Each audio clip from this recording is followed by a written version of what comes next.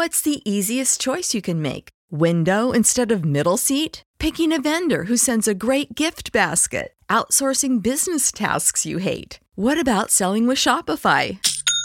Whether you're selling a little or a lot, Shopify helps you do your thing, however you cha-ching. Shopify is the global commerce platform that helps you sell at every stage of your business. From the launch your online shop stage to the first real-life store stage, all the way to the did we just hit a million orders stage. Shopify's there to help you grow. Whether you're selling scented soap or offering outdoor outfits, Shopify helps you sell. Wherever and whatever you're selling, Shopify's got you covered. Sign up for a $1 per month trial period at shopify.com/try. Go to shopify.com/try now to grow your business, no matter what stage you're in. Shopify.com/try. Everybody in your crew identifies as either Big Mac Burger, McNuggets, or McCrispy Sandwich. But you're the Filet-O-Fish Sandwich all day.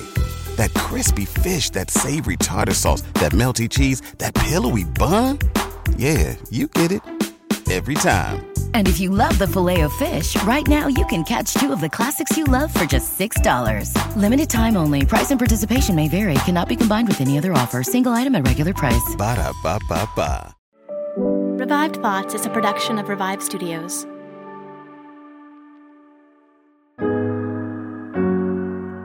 This is Troy and Joel, and you are listening to Revive Thoughts.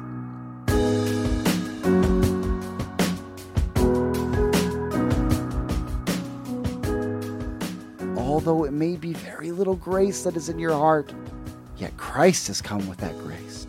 Christ is building in your heart. Christ is laying the foundation stone. The Prince of the Kings of the earth, Christ Jesus, is there with his plumb line, and he that has begun the good work in you will carry it on till it is perfected in glory. The temple will someday appear to your praise, where now there seems to be but a tiny heap of stone. Every episode, we bring you a different voice from history and a sermon that they delivered. Today, we're going to London in England in the year 1883 to hear a sermon by Charles Spurgeon. Troy, we got another 5-star review on iTunes, didn't we? We did. We have another person coming in. I don't know how to say their name fully, but I do believe maybe Doblesi might be what it was. That's way better than I would have attempted. Doblesi. So it sounds very nice, very beautiful name, but I'm doing my best to guess what that is. But they said they fans the flame. God is using Revive Thoughts to fan the flame for the love of his word and relationship with him.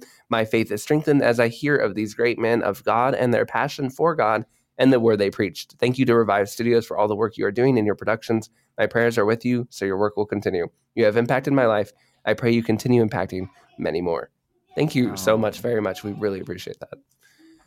Yeah, that's wonderful. I have a busy house this morning. I have a 2-year-old running around, and I have a construction site outside my window. The city is digging up the street right at the end of the driveway. I honestly don't know how I'm going to get my car out. So all that to say, there might be some extra ambiance coming from my end, but the show must go on. Joel, so you're reminding me. I don't know how much our audience knows this, because if you're a newer listener, you found us in the past few months, you might not really know. We don't talk a whole lot about our personal lives, but you saying you were having trouble getting out of your driveway reminded me of a wonderful story. As Joel and I are friends, we've been friends for a very long time. Went to Bible college. No. And one day while recording Revive Thoughts, it wasn't recording Revive Thoughts. I don't remember quite how it happened. But our wives were hanging out. That's right. Something. Our wives were hanging out. They are also wonderful friends a very long time. And well, Joel was busy. It was a very busy day, and he may have backed into our car pretty hard. And well, so your wife left her car in my driveway behind my car, and when they left as if that's like she was visiting with your wife. Yeah, she was visiting, and my wife and her went out in a different car and left her car parked there. And while my wife was leaving, she even looked at me and she said, "Elisa's parked behind you. Be careful backing out." And like 7 minutes later, I'm bopping to my music, jumping in my car, throw it in reverse, and let it fly right into the front bumper of your wife's car. Cracked the radiator. At first I'm thinking like, oh, maybe it's not so bad. Maybe it's just something I can dent out. And I open my door to look at the damage, and I just hear running fluids dribbling out of the hood of your wife's car. And that was not a fun time. And so I replaced a radiator that day. I mean, I do feel bad for you, because it could have just been the dent door. It had to be something nasty. I'm glad that 2 or 3 years later we could laugh. I'm sure at the time you were like, oh my gosh, especially because you had to make that phone call. And that meant you had to have that wifely, I told you not to do that. Oh, she was mad at me. She was mad at me. Okay, Joel, we're going to jump into this term. We actually don't normally do that, but just the way you framed it made me think of that moment. That's my garage door opening. So right. that's actually I think that's my wife taking our 2-year-old on a walk, if I had to guess. Or they're going out to watch the construction. I will say, backhoe digging up a street in front of your house, endless entertainment for a 2-year-old. So highly recommended. All right, here we go. Joel, we have tackled Charles Spurgeon several times. We've actually done quite a few episodes on him, which if you know him, if you're familiar with his work, you've been listening for a while, or you, of course, know of the name Charles Spurgeon, one of the most famous men who ever preached. It makes sense that he'd be featured on a show that claims to have the best sermons of history. He was, after all, known as the Prince of Preachers. We've had the director of the Spurgeon Center from Midwestern on 2 different times to talk about him too. Those are some wonderful episodes. I highly recommend you go check out. But one thing we've never talked about is actually a very famous part of his life, and that is the relationship he had with his wife. So many of these guys, we don't really get a lot of information about their spouses, their families. But with Charles, we actually have an absolutely large amount of information about his relationship with his wife. And I thought that this would be a really good thing to cover on this episode. Yeah, I'm excited to do a little bit of a different look. We try, when we do people multiple times, try to analyze different aspects of their lives. And doing a Charles Spurgeon wife episode, if I could call it that, I don't know. I mean, there's several different aspects to it, but it's kind of neat to see their relationship in ministry. Just as a quick crash course. Quick refresher, Troy, I know you don't know much about Spurgeon. I know he eludes you as far as his history, but let me give a quick rundown. Born in 1834, he did ministry in London, England, and at a very young age, without any prior sermon teaching or education, he began preaching, and he was successful. By his early 20s, he was preaching to audiences of several thousand people, and he would soon go on to lead the largest church in the entire British Empire. And this is all throughout the 1800s here. His sermons were spread and read throughout the entire world. He would go on to fund colleges and run orphanages, lead to the conversion of many people, including Oswald Chambers being one of his converts. Yet in all of that, he credits much of his success to the help of his wife. Now, they were not exactly love at first sight. I did not know this. This was a new aspect of their relationship I learned about. But Susanna Spurgeon first learned about Charles the first day he was preaching in his new position at their church. And she said, "So this is his so-called eloquence. It does not impress me. What a painful, countrified manner. Will he ever quit making flourishes with that terrible blue silk handkerchief and his hair? Why, he looks like a barber's assistant." That was my best, kind of upset, whatever. But she seems pleasant. She really, you could tell she was really smitten with him at Love at First Night. No, that was not the ideal thing. So, gentlemen, just a little bit of a Revived Thoughts romantic date tips here. You might not, the first impression might not go over well. That doesn't mean you don't have a shot, because Charles was able to win her over. Despite all this, soon the two would be connecting and spending more time together. His preaching was deeply influential, with her kind of coming to Christ or kind of committing herself to Christ, one or the other. And as she got more serious about her faith, Spurgeon sent her a copy of Pilgrim's Progress, with writings. They just started to bond over that. And they really bonded over books. And often a date for them, or a time together for them, would be the two of them just reading books together, or talking about a recently read edition of Jonathan Edwards, Richard Baxter, some Puritan book that they had found and that they enjoyed recently. And that's something they would do for the rest of their lives. They had that really common foundation in loving books, especially kind of theologically rich books like those. A year later, they visited the Crystal Palace together, which is this really brand new house building that was designed to be just gorgeous with all the best stuff, architecture. But, they're going on a date is what they're doing. They're having a nice time. And as they're going through it, his new, beautiful, gorgeous building and garden and all that stuff, the perfect romantic getaway. Charles Spurgeon was putting out some smooth lines. He kind of kept saying to Susanna, hey, you spent time praying for your future husband? You ever thought of that? And boy, it's not exactly the lines maybe you would use today, although maybe it would be, I'm not sure. But it worked, and they started to get quite romantically engaged to one another. Yeah. When they got engaged, though, they ran into some problems. Not the smoothest engagement.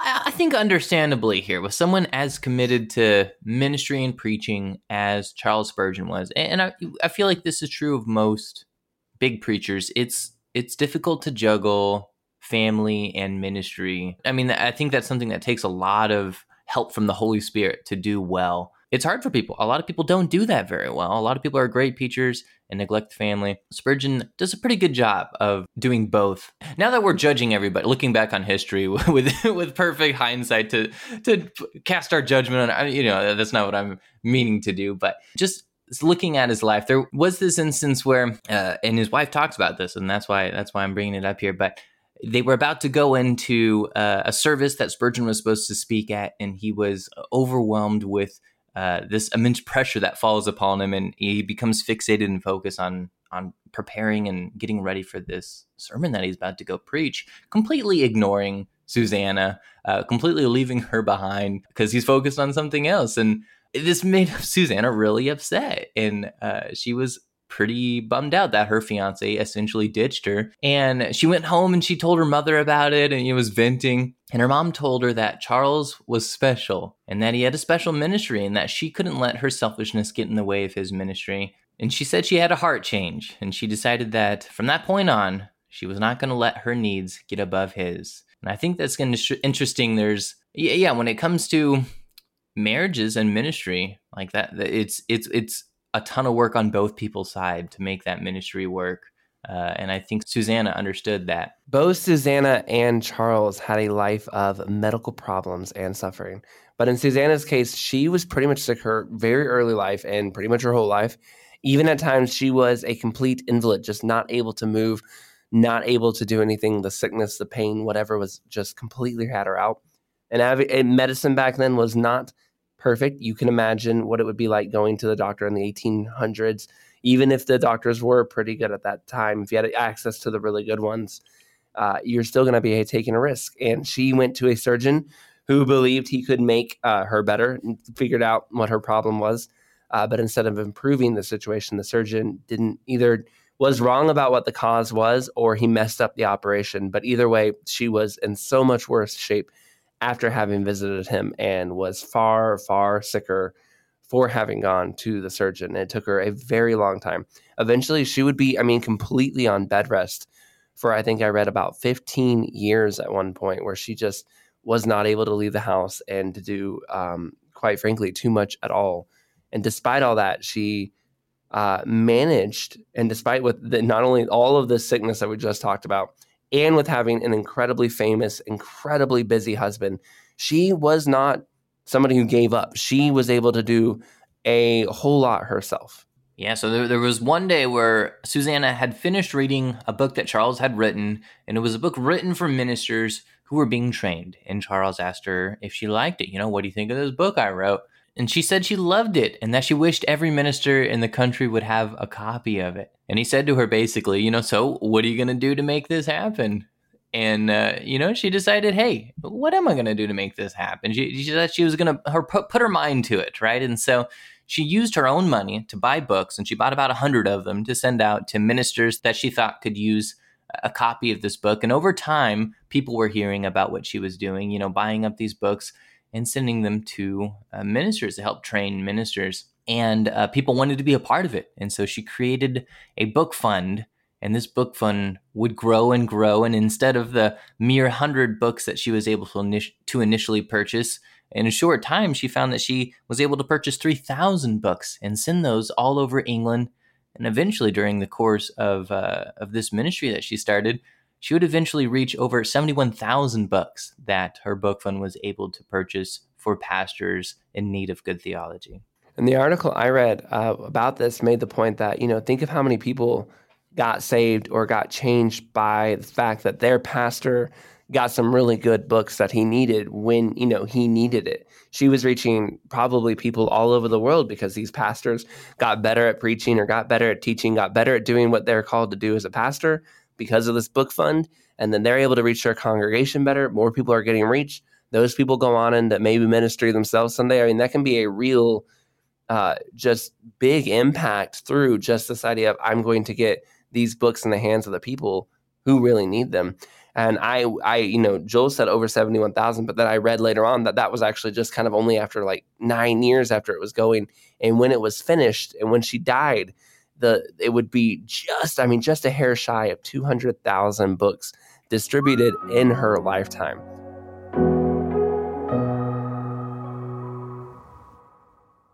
What's the easiest choice you can make? Window instead of middle seat? Picking a vendor who sends a great gift basket? Outsourcing business tasks you hate? What about selling with Shopify?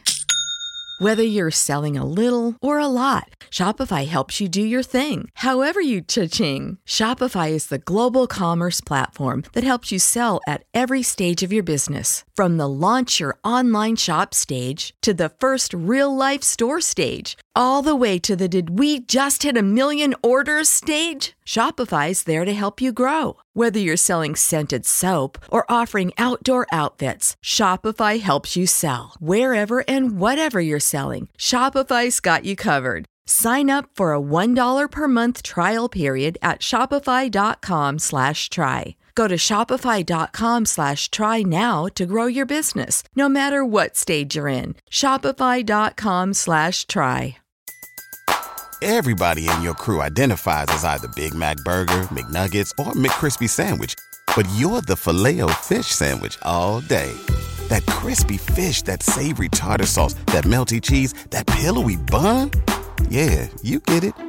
Every time. And if you love the Filet-O-Fish, right now you can catch 2 of the classics you love for just $6. Limited time only. Price and participation may vary. Cannot be combined with any other offer. Single item at regular price. Ba-da-ba-ba-ba.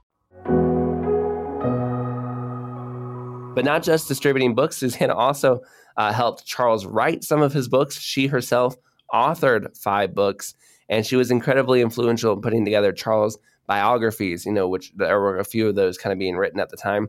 And by the time she passed, she also helped I couldn't tell if she created it, but she was definitely heavily involved in something called the Pastor Aid Fund. So, getting pastors money when they need it, when they're in trouble. And the Westwood Clothing Fund, which I'm not sure what that is, but what I'm going to guess is a fund for getting clothes to people in the area of Westwood. She also had a whole lot of other kind of things going on. And she did all of this while raising 2 twin sons who both went into ministry themselves. And Thomas Spurgeon, who we have done an episode on, would go on to directly replace Charles after he died and serve that same church that Charles Spurgeon had served faithfully for a few years.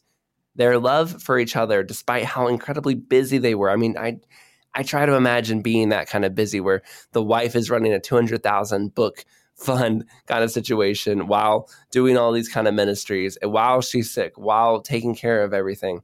And at the same time, you're preaching 8 times a week. I can't even begin to imagine it. Yet it seemed like their love for each other never really faltered.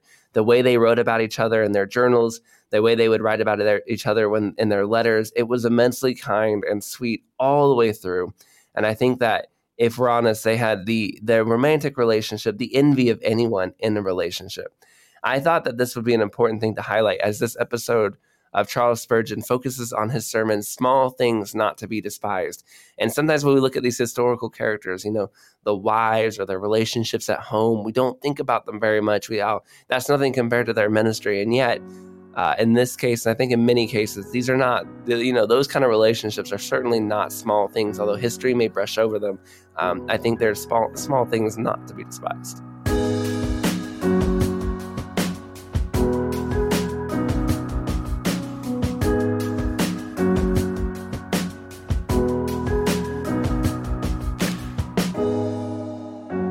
For who has despised the day of small things? Zechariah 4:10. It is a very great mistake to despise the day of small things, for it is usually God's way to begin his great works with small things. We see it every day. For the first dawn of light is but a small ray, and yet by and by it grows into the full noontide heat and glory. We know how the early spring comes with its buds of promise, but it takes some time before we get to the beauties of summer or the wealth of autumn. How tiny is the seed that is sown in the garden, yet out of it there comes the lovely flower. How small is the acorn, but how great is the oak that grows up from it.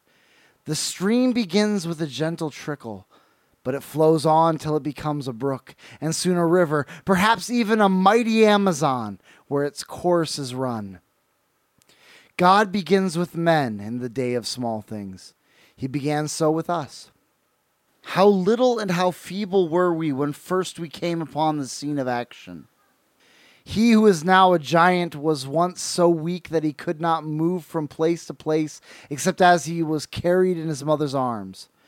Let us then not despise the day of small things, as we see that God begins with littles in nature and amongst the sons and daughters of men. And I am sure that he does so in the great work of his church. Long ago he began to build a spiritual temple for his own habitation, but at first the stones of the foundation were hidden from the great mass of mankind. How little was known in the world at large concerning Abraham and his seed. How very, very slowly did the walls of that great temple rise. Even in the time of Zechariah, it was still the day of small things with the people of the Lord. Comparatively speaking, it is so still. For what is the Christian church compared with the great mass of the heathen world and of those who reject the Savior?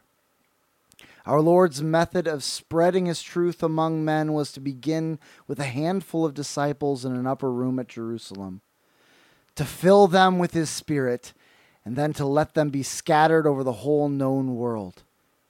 This is usually God's plan of working in his church, and also in individual believers. Of course, there are various degrees of ability and grace even among the Lord's own people. One of the old Puritans said that some men are born with beards. And certainly there are some believers who, almost as soon as they are converted, seem to make great strides and very soon become very useful and are even able to teach things which others only learn after long years of experience. But generally speaking, this is the order of the growth of grace in the heart. First the blade, then the ear, after that the full corn in the ear. By and by another truth is discovered, and the wounded heart is bound up by faith in Christ.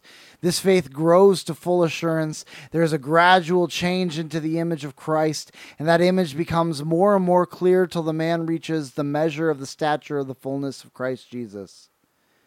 But first, there is the beginning, which is small. And afterwards, there is the end, which shows a great increase. It is within our souls as it is in the world outside. The day begins with the dawn, but the shining light shines more and more for the perfect day. Woe to that man who despises the day of small things in the church of Christ, or who despises the day of small things in any individual believer. For it is God's day. It is a day out of which great things will come, and therefore he that despises it really despises his master's work, and despises the great and glorious things which are to come out of the small things which are present. I know some professing Christians who, I am afraid, despise the day of small things in little churches. There is gathered a small community of godly people. Perhaps they are poor, and many of them illiterate. And some of you rich folk who think yourselves wonderfully intelligent, though I am not always sure that you are, if you happen to settle down in that village, you say that you would like to attend the little chapel or mission room, but the minister puts his H's in the wrong place, and his speech is ungrammatical, and of course that is very painful to your refined tastes.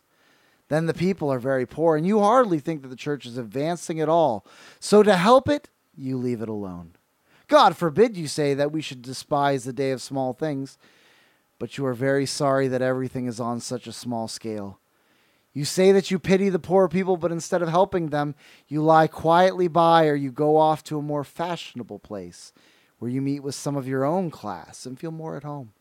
There the H's are put in properly, though the gospel is left out of the preaching. But the people who attend are such a respectable sort of folk that you feel it is quite the correct thing to worship with them. If any of you have any respect for yourselves while acting in such a way as that, I hope you will soon discover that there is really nothing respectable in that kind of respectability. There is nothing that should make a man respected when he gives up his convictions and leaves his own true brethren for the sake of getting into a better class of society, all to be of a superior order to the godly poor people to whom he can be of real service. To me, it seems that it should be your glory to join the poorest and weakest churches of your denomination. Wherever you go, to say, this little cause is not as strong as I should like it to be, but by the grace of God, I will make it more influential. At any rate, I will throw in my weight to strengthen the weak things of Zion, and certainly I will not despise the day of small things. Where would our flourishing churches of today be if our forefathers had disdained to sustain them while they were in their infancy? I thank God for the men who did not mind going down into backyards and up into haylofts, that they might worship God according to the dictates of their conscience. I delight in those who are willing to stand on the hilltops, with the people sitting down on fallen trees or logs to listen to them, and who are not afraid of being called fanatics and of bearing all manner of reproach and scorn for Christ's sake.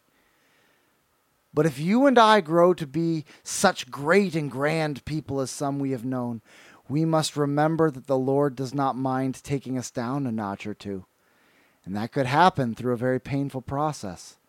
He asks, as if in indignation, who has despised the day of small things? And I believe that he is grieved with any of his servants when they fall into such a state of mind and begin to despise his church because she is despised by the world, and look down on his people as the high peaks of Bashan seem to regard with contempt the lowly hill of Zion. And so the psalmist said to them, why do you leap, you high hills? This is the hill which God desires to dwell in. Yes, the Lord will dwell in it forever.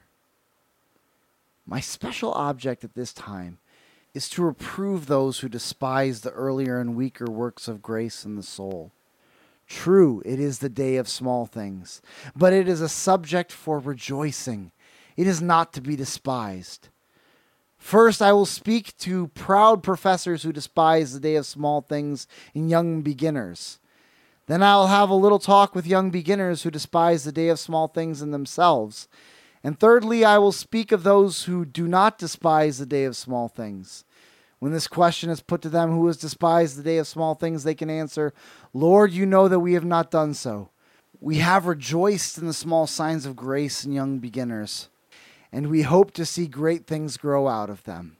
First of all, there are some professing Christians who despise the day of small things in others. I am sure I do not know exactly at what point the day of grace begins in some people. There are some who, even before they fully receive the gospel, have some good thing in them. Oh no, you say, that cannot be. Well, just think for a moment. Before the sower went forth to sow, there was a certain part of the farm which was described as honest and good ground. There was another part that was like the highway, and another part covered with thorns or stones, but there was something which distinguished the honest and good ground from all the rest of the land. I do not say that it was then bringing any fruit to God's glory, but I do say that God had, from a very early period, I do not know when, made that ground ready and fit to receive the seed.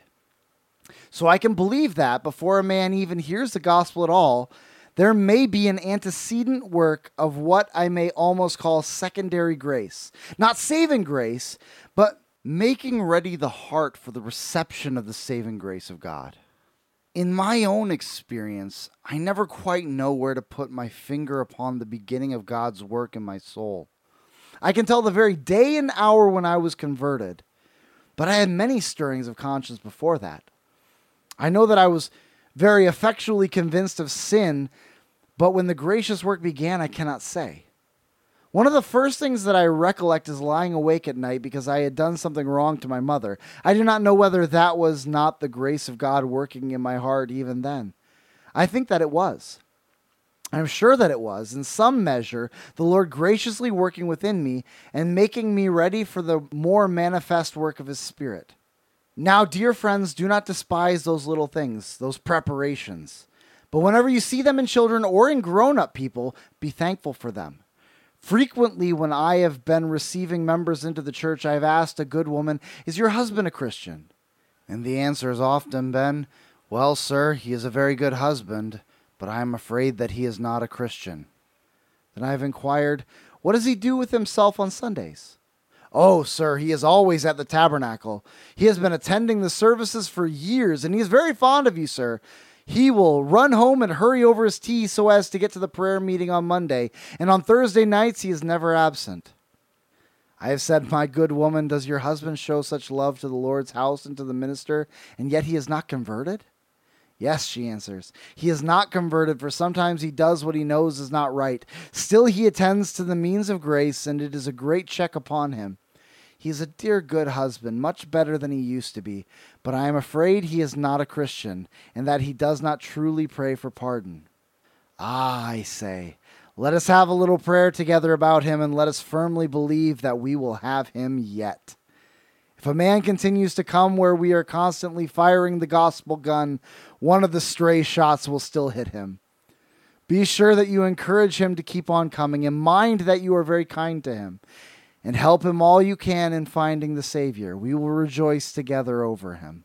When moths fly very near the candle, sooner or later they will singe their wings. There is a great gospel candle burning here, and I do not doubt that some of these human moths will dash into the flame by and by. So I hope you will encourage them to come here again and again until they are blessedly caught, so that they can never fly away. Such people as I have been describing have very curious whims and fancies. They will take offense at almost nothing at all. So we must tread very softly and tenderly, and not grieve any with who it is, in this sense, the day of small things. I have known some come to Christ at last and trust in him, but it was with such very little faith that I hardly know whether, in their case, it was faith born or unbelief dying. You remember the poor man who said to Christ, Lord, I believe. And then he felt as if he had gone a little too far with his declaration, for he drew back and said, help my unbelief. And these poor, halting souls are just in that state. I hope they do believe, but I am sure they are very unbelieving. They begin to pray, but oh, what a strange prayer it is. Some of them repeat a form of prayer they learned a long time ago, which does not apply to their present situation, but still, they do mean to pray. They want to pray, and though it can scarcely be called prayer, yet I expect that God accepts it as prayer and graciously answers it. They have begun to repent. They do not have a very clear view of what sin is, but they know that it is something they would like to get rid of. They are like Paul when he was in Malta. I am not sure that he understood much about snakes and their bites, but when a viper fastened itself to his hand, he shook it off into the fire directly. So these people could not define sin theologically, but they wish that they were clear of it. They long to be pardoned. It is the day of small things with them, and it is not to be despised. Ah, dear friends, when a man tries to get away alone so that he may read his Bible, do not despise him. When a tear falls during a sermon and he brushes it away and wants to make you believe that there was something the matter with his nose, do not despise him even for that. I have seen that sort of thing happen many times, and I have been pleased to notice it. We need to delight in anything and everything that looks in the right direction and never think of despising it. Now I want to come directly to the important point. Why we should not despise these small things, these feeble beginnings. Especially when there is a little grace in any people, why must we not despise them? Well, first, because in the Church of Christ there always were and there always will be babies as well as men. Do not despise the babies. Where are the men to come from if there are no babies? If it happens in God's family as it does in most families, you will soon find that it just will not do to despise the babies. How very grieved all loving parents are when their infants are so despised. You may ignore the big son if you like, but do not despise the babies. So, with regard to Christ's family, be sure to honor the little ones. Take care of them. Never stand in their way. When they want to come to Christ, allow them to come. It does not say draw them, for they are wanting to come, but get out of their way, and do not hinder them from coming. And whenever you meet with one who has lately been born of God and who is tender of heart, do not despise him. As long as the family of Christ is to increase, there always must be babies, and babies must never be despised. Again, dear friends, do not speak harshly to those who are newly born to God, for you were a baby once. Yes, yes, though you do not like to be reminded of it, you great giant that you are now, were an infant once. And you, with your deep experience and your profound knowledge, you who think you can set everybody else right, why, once you hardly knew that 2 + 2 makes 4. You had to begin at the very beginning, like others have had to do. So remember what you used to be. Look back to the hole of the pit where you were dug, and do not begin to despise others who are in the same condition in which you once were. Remember again that the greatest saints in this world, or whoever were in this world, were babies in grace once. Whether it was Paul or Apollos or Cephas, they all began with a little grace and weak spiritual life at the first. Yes, there is not a bright spirit before the throne of God who was washed his robes and made them white in the blood of the Lamb, but once was only an infant in spiritual things. And if the greatest were once so little, that is a good reason why we should never despise the day of small things. Besides, dear friends, it should always check every tendency in this direction when we remember that God made and God loves the very least believer. You know, a silver penny is as much silver as a half pound, and the Queen's image on the one is as genuine as on the other. They are the current coin of the realm, and I am sure you will not treat with scorn the little pieces of money. Then why should we despise the small coins in Christ's treasury? When our dear young brothers and sisters are made of the same metal and stamped with the same image as we are, why should we despise them, though we happen to be, or think we are, of somewhat more weight and value in the church of God than they are? Oh, do not despise the lowly violet that hides its head among the leaves. It is quite as much a flower of God's making as the finest tulip that airs its beauty, or the most brilliant rose that is before your eyes. God made the little things, and God loves them. Just as parents have a special love for their weak and little children, so God has a special favor toward the lambs of his flock. And he takes special care of the seedlings in his garden, which have not yet come to the fullness of growth. If you do, there's one sentence I would utter that ought to rebuke you very effectively. Your master would not despise them if he were here. Christ has a quick eye to see little graces in his people, and when he sees them, he delights in them. A diamond is a diamond even if it is tiny, and Christ's people are Christ's people even if they have such little grace. Oh, if the Lord Jesus Christ would have carried that lamb in his heart, why do you refuse to carry it? Why do you push it too hard? Why should there be so often heard stinging words and keen, cutting, sarcastic remarks about the feebleness of knowledge or the defects of practice, when if there is but grace in the heart, you and I need to rejoice to see it? I have often quoted to you the words of Jerome when he said that he loved Christ in Augustine, and he loved Augustine in Christ. So we are to love the weakest believers, to love Christ in them and to love them in Christ. May the Holy Spirit teach us to be like our Master in this respect as well as in all others. I have finished this word of gentle rebuke when I add that if you and I despise the day of small things, the probability is that we will have to suffer for it. You remember that passage in Ezekiel where the Lord speaks of the fat cattle pushing the weak cattle with their horns on their shoulders. They were big bulls of Bashan, and they were always going one way and pushing against another, because they happened to be weak and sickly, and the Lord said that he would judge between the cattle, and those that had been so headstrong and so proud and so cruel would have to suffer for it. The day comes, my proud brother, when you will be glad to sit at the feet of that young Christian you now despise. I have noticed that sort of thing many times.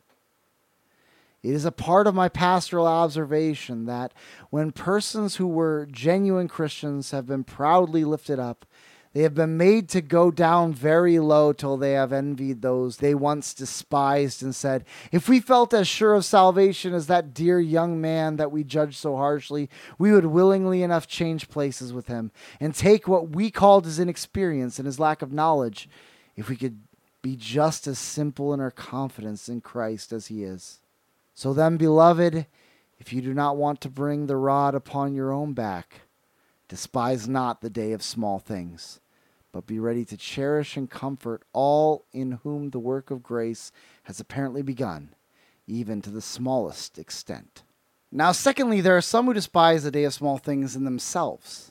They think that it is very humble to do so, but I'm not sure that it is. I think it is very foolish to do so. There are some who despise the day of small things in themselves, and in this way, they miss the small things. Suppose that a young man is convicted under a sermon with a sense of sin. The wise thing for him to do is to get home as quickly as he can and cry, Lord, I do not know whether this is true repentance, but if it is not, make it so. Lord, I am half afraid that I am only a stony ground hearer, and that this good seed will spring up for a little while and then will wither. Lord, break my stony heart and do it effectively. Be very thankful, dear friends, if you have the faintest spiritual inclinations. I know some men who would almost give their eyes if they could but feel anything, but they say that they sit and hear, and the only result is what Cooper said. If anything is felt, 'tis only pain. To find I cannot feel. So if you have any spiritual feeling at all, do not despise it, but go to God with it, and pray that the work which seems to be begun in you may be carried on until it is complete. And if it is not begun, pray it may begin at once. When you feel sometimes in the assemblies of God's house a softening influence coming over your spirit, or when in the middle of your work you do not know why, you suddenly feel very tender in heart, perhaps walking down into the city early in the morning before many people are awake, you feel a somberness quite unusual to you. Do not despise it. These little things may lead on to a blessed saving work, and I pray to the Lord that you may take care of these dewdrops of grace. If there are but a few tiny drops, and if they are but cared for and valued, the Lord will yet look still more graciously upon you and send you a bountiful shower of blessing. Do not despise anything that looks like grace in your heart. God help you to take it as a gardener takes at this time of the year the little slips and cuttings and puts them in silver sand to make them grow, that he may have the flowering plants come at their proper time. Use your cuttings, the little things that seem as if they could not have any life in them. God would have you plant them in favorable circumstances, that they may grow to his praise and glory.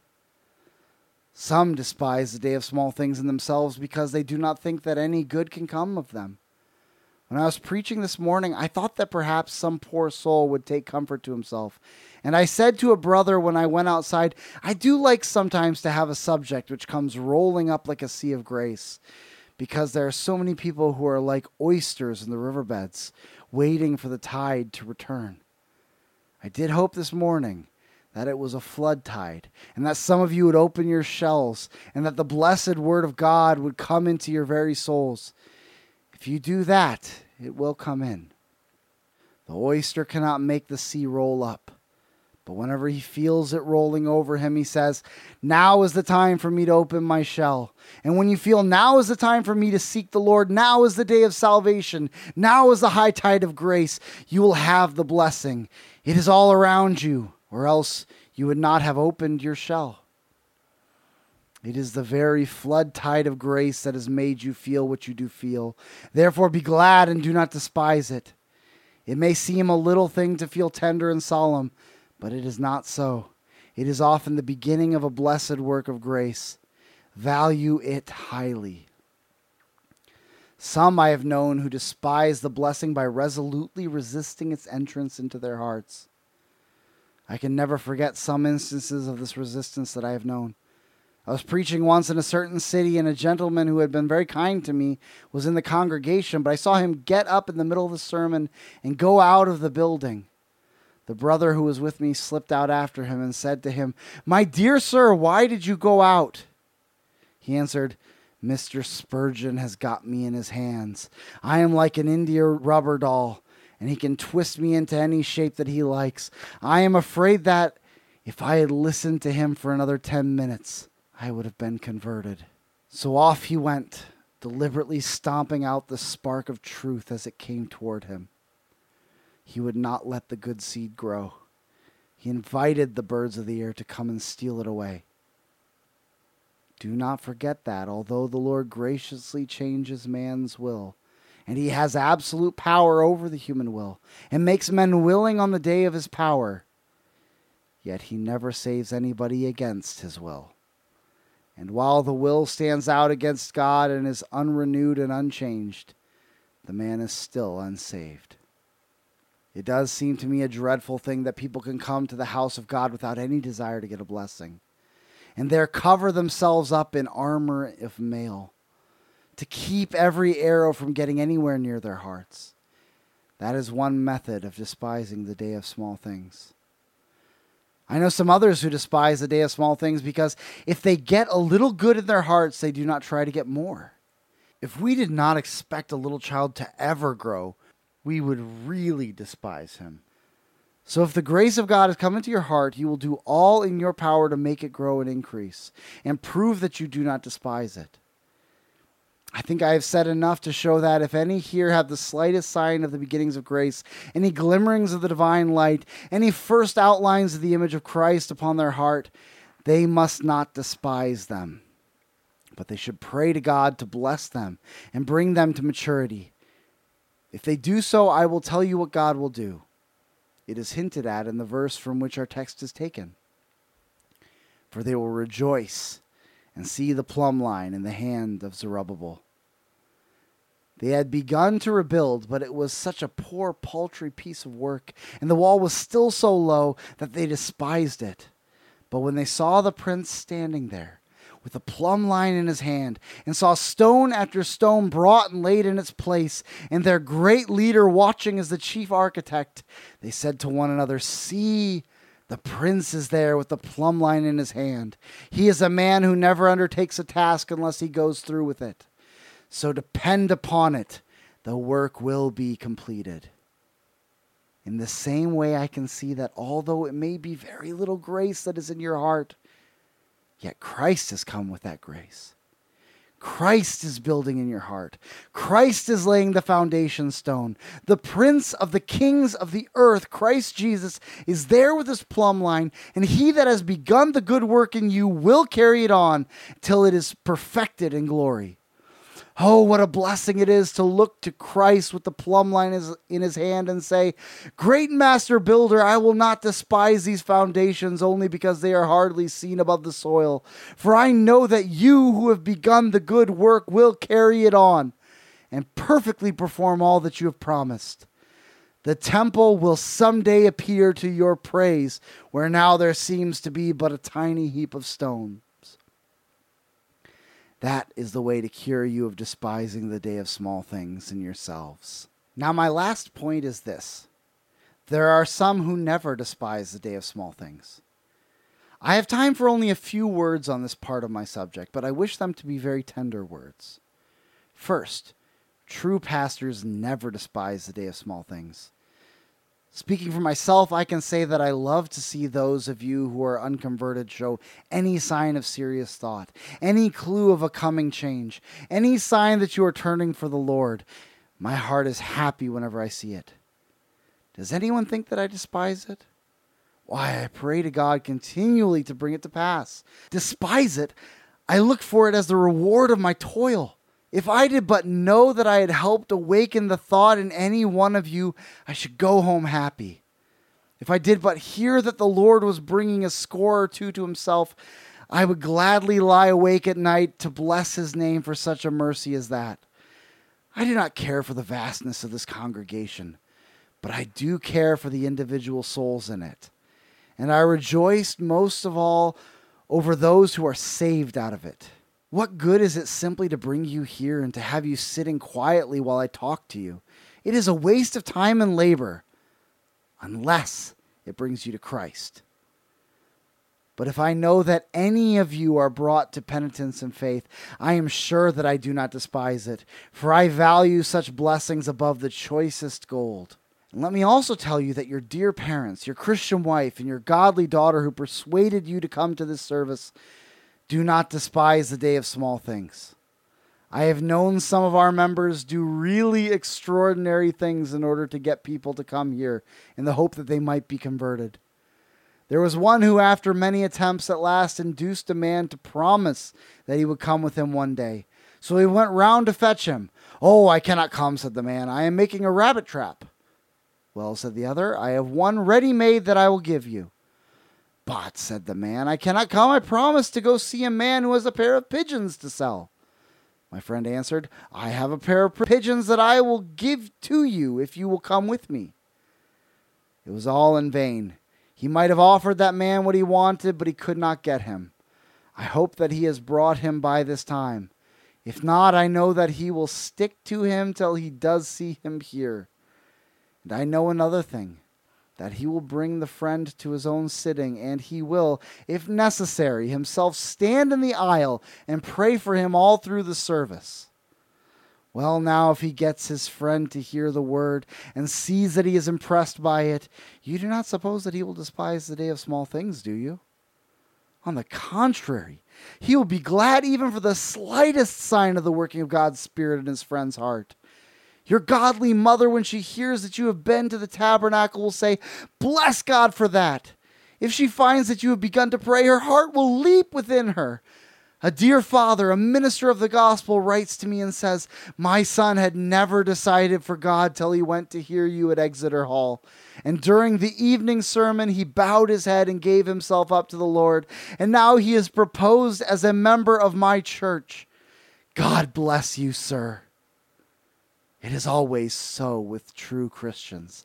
They do not despise the day of small things, but they are glad when their children are brought to Christ. And it is just the same with all soul winners. And I hope that many here are of that class. If they can spy anything like the tiniest egg of grace, they feel so glad and they watch you and they say to one another, "Is that light that I can see there in the east?" And the other says, "I do not know. I'm afraid it is not." "Oh," says the first friend, "but I think it is. Does it not look a little gray just over there?" "No," replies the other, "I am afraid that it is not morning light yet." That is how some of us talk about you. We are often talking and praying about you, dear hearers. And we say to one another, "When will so-and-so come to the Savior?" There's a good man here whom I pray for nearly every day, and I know that his wife does the same. He loves to come here, yet he is still an unsaved man. But by the grace of God, he cannot remain where he is if prayer can stir him. We will pray him out of it and bring him to the Savior. May the Lord grant that it may speedily be so. There is one other person who never despises the day of small things, and with him I finish. That is our blessed Lord and Savior, Jesus Christ. He is so eager to see the travail of his soul that if he spies in you even a desire after him, he is pleased with it. Believe me that if you have but a spark of desire after Christ, he has a whole furnace of desire after you. Oh, that you would have him as your Savior. He is free to every soul of you who will have him. Is it not put just so in his last invitation? Whoever will, let him take the water of life freely. Do not think that he excludes you. You may exclude yourself. But if there is in your heart any wish, any shadow of a wish, anything like a desire for Christ, you may come and be welcome. Mercy's gate is wide open. Christ invites you to his house and to his heart. Oh, come to him and come now. Believe in the Lord Jesus Christ and you will be saved. May his divine Spirit lead you to believe in him at this moment. To believe in him is to trust him. Throw yourself on him, sink or swim. Take Christ to be yours. Oh, have you done it? Then you are saved. For he that believes in the Son has everlasting life. His belief is the evidence that he is a saved man already. So go your ways, and the Lord be with you. But I charge every one of you, meet me in heaven. Amen.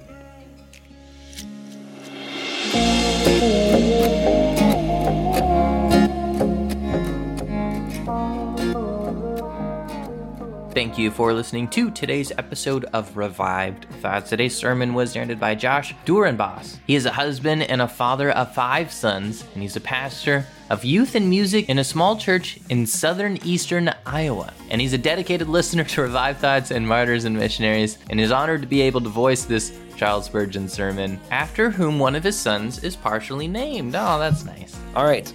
If you are listening to this episode, I am going to tell you, go check out our Patreon. We have the second deep dive part 2 of Ethiopia now available for you to listen to.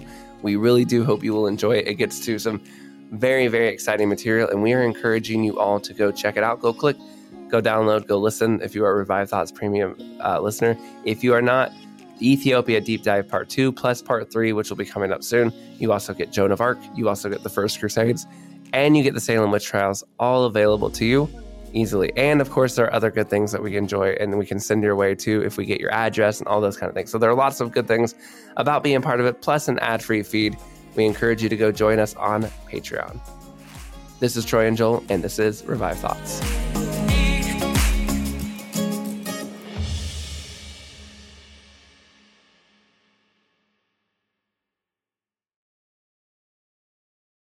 Cashback is not available on gas in New Jersey and Wisconsin. Hey, good morning. You're heading to the airport, right? Yep, thanks for checking. I like the car. How long have you been a rideshare driver? About 3 years now. I really enjoy it. Isn't it hard to make money these days with the price of gas being so high? Not for me. I use Upside, the free app that gives you cash back for every gallon of gas you buy. Wait a minute. Are you saying you actually get real money back when you get gas with the Upside app? Yep, I get real cash back every time I get gas. Does that actually add up to anything? I'll make around $200 to $300. Wow, that's serious extra cash. I'm downloading the Upside app now. Download the free Upside app now to earn real cash back every time you buy gas. Use promo code CAR for an extra 25 cents a gallon bonus on your first tank. You can cash out anytime right to your bank account, PayPal, or a gift card for Amazon and other brands. Just download the free Upside app and use promo code CAR for a 25 cents a gallon bonus on your first tank. That's code CAR.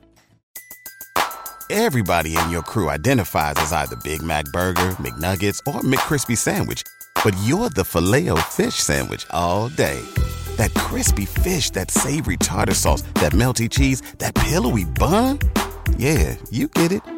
Every time. And if you love the Filet-O-Fish, right now you can catch 2 of the classics you love for just $6. Limited time only. Price and participation may vary. Cannot be combined with any other offer. Single item at regular price. Ba-da-ba-ba-ba.